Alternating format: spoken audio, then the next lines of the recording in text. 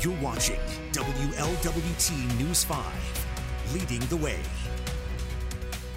Welcome into yet another edition of the WLWT News 5, today's Daily Dose. And you can see we have kind of a full desk, still different people. Stephen Albritton with us again, Fletcher Keel, digital editor, and Megan Mitchell joining us for the first time this week. Hey guys, so happy to be here. Yeah, I know Stephen's excited about that. Means you didn't have to do 2.5 hours of news by yourself this morning. I did not. I got to sit next to Megan for all morning long, and we had a great time. Lots of smiles, lots of laughs. Woo woo! We had a great time. A bit of a lighter day news-wise. It felt like, especially after the last couple days. Still some serious stories. One of which is about as positive as a story like this can get. The second inmate that escaped from River City Correctional Center has been taken back into custody. So. No longer out there, back in custody. Yeah, Sean Black, he was found at a different hotel, and also a woman was arrested for helping him and Thomas Cromwell break out of the River City Correctional Center. So it's good that all three of them are off the streets. Well, I guess Thomas Cromwell, he was actually killed by police in the Mason Hotel, but they're no longer a threat. Absolutely, and I think that was one of the biggest things is that we have this video of, you could see actually that suspect in this hotel, a woman had picked him and the other guy up and, rented this room out for them. So, fortunately, the public is safe from these two offenders. Yes, so not both back in custody, of course. Cromwell was killed in that SWAT standoff from a couple days ago, but Sean Black back in custody. So that is an end to that story for now. A story we are still watching for, and we will get an update at 2 p.m. today that we are going to, I believe we have plans to show it on our air on WLWT, but at the very least we'll have it on our website and our Facebook page. A press conference today at 2 regarding the officer who was shot in... I don't know if road rage is the technical term, but that's what it seemed like. Someone was ramming a car, an SUV, and then that person was shot, and this officer shot in the head. Critical but stable condition is the latest update we'll get. We'll get more information today at 2. I think that they're classifying this as a domestic violence case because, it was between, husband and wife, where the husband kept ramming his ATV into the wife's vehicle. And I think one of the things that was really nice about this story, once again, Fletcher, as you said, almost as good as a story like this can be, was that we did learn that that officer who was shot in the face is breathing on his own, is responsive, because once you hear officer in critical condition, and especially shot in the head, I mean, a lot of the times that doesn't work out that way. Yeah. Officer Eric Nee, a 14-year veteran of the police force, responding there, try to help, help this woman who called police. Yeah. And, thankfully he was there with a partner who was able to call for backup, calling officer down. We heard the audio, which was just, it kind of crushed your soul a little bit because you could hear kind of screams in the background of what was going on in the commotion.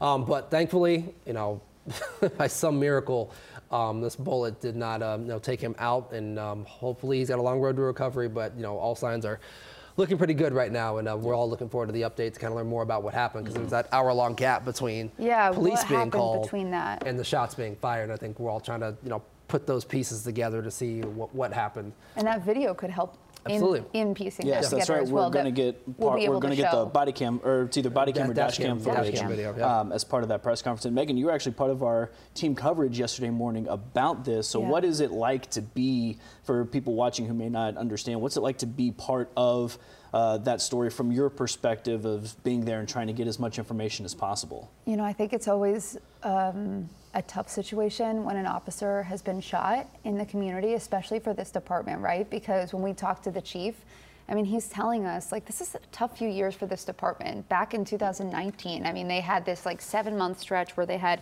one of the officers who had died from a drunk driving incident, another officer who had died from, in his backyard. And so I think I was just so thankful when I got that update from the chief yesterday that said that this officer was responsive.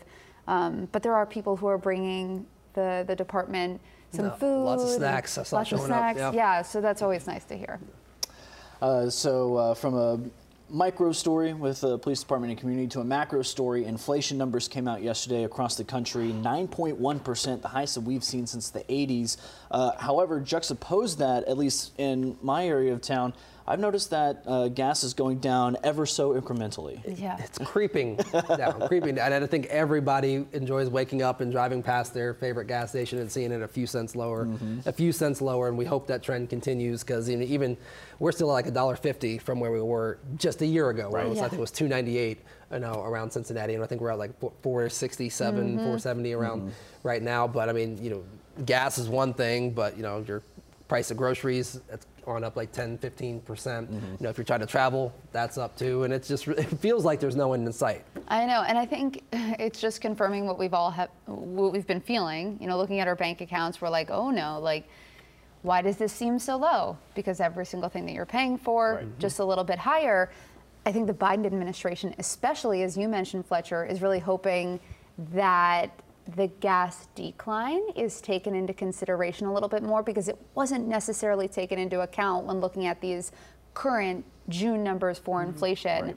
And of course, the Fed is kind of scrambling to see what they can do to try and make sure that these prices either stay steady, or I don't even know if they can go back down. Yeah, because they're set to raise interest rates 0.75% in 2 weeks. And they just raised them recently, a couple weeks ago. Exactly. And then another rate hike is expected, I think, about a month from now, which could be up to a full percentage point. Yep. So that's credit cards, it's mortgages, it's loans, all be more expensive. Right. As Stephen was saying, groceries up more than 12%. Cost of gas, as we're talking about, up 60%. The national average sitting at $4.63.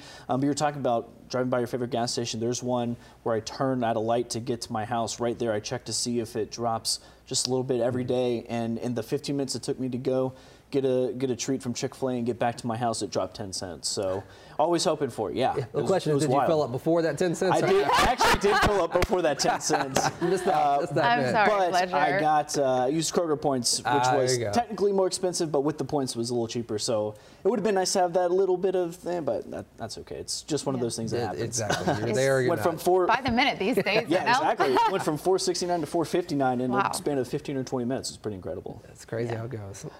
So a good story, finally some actual good story, not just trying to find the good in a story. That's a great point. Yeah, Miana Massey talking about an outdoor expo for kids this weekend, and she seemed pretty excited about it in our morning show. Yeah. Absolutely. Out at Winton Woods, one of the great parks here in Cincinnati.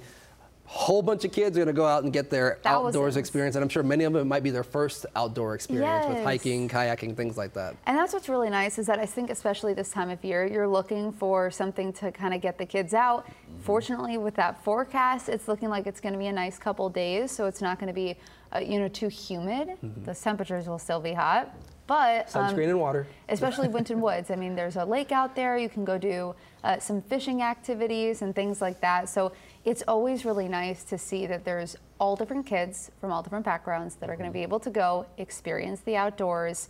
And, I think there's something healing about that as well, which is nice. Absolutely. And it could be their first time, getting into a kayak, learning how to row a kayak, or hiking through the woods, learning about different plants and leaves, and just kind of what is all, outside of the walls of your bedroom or your living room and things like that. So lifelong memories are going to be. And especially Get off Roblox. And especially after the last couple of years, this is the first time that this camp is coming back after a 3-year hiatus due to COVID. This will be the 15th year, so it'll really be good for those kids to get out. And you talk about the heat. It's the dry heat that is bearable without that humidity. So it should be better than normal. Randy Rico is going to tell us exactly how good it's going to feel this weekend for those kids and for you for your weekend here in our forecast. All right, so this morning it still feels a little sticky outside, but that humidity will drop off through the afternoon. Very comfortable air for this afternoon and through the day on Friday. By the weekend, though, normal July weather is back. It'll be steamy with the potential for some showers and thunderstorms. But the planner for today, right now, 68 degrees. Through the afternoon, we'll be into the mid-80s, and then you can see scattered rain on Saturday, more widespread on Sunday. Thank you, Randy. Looking good until Sunday, so we'll take what we can get of a good weekend there. Weather-wise, just a couple quick stories before we get out of here. Talking about the second primary again, but this is actual, I don't know if it's good or not, but it's actual tangible news, not just, we don't know when it's going to be, it's going to be on this date. We were a little bit worried about voter turnout.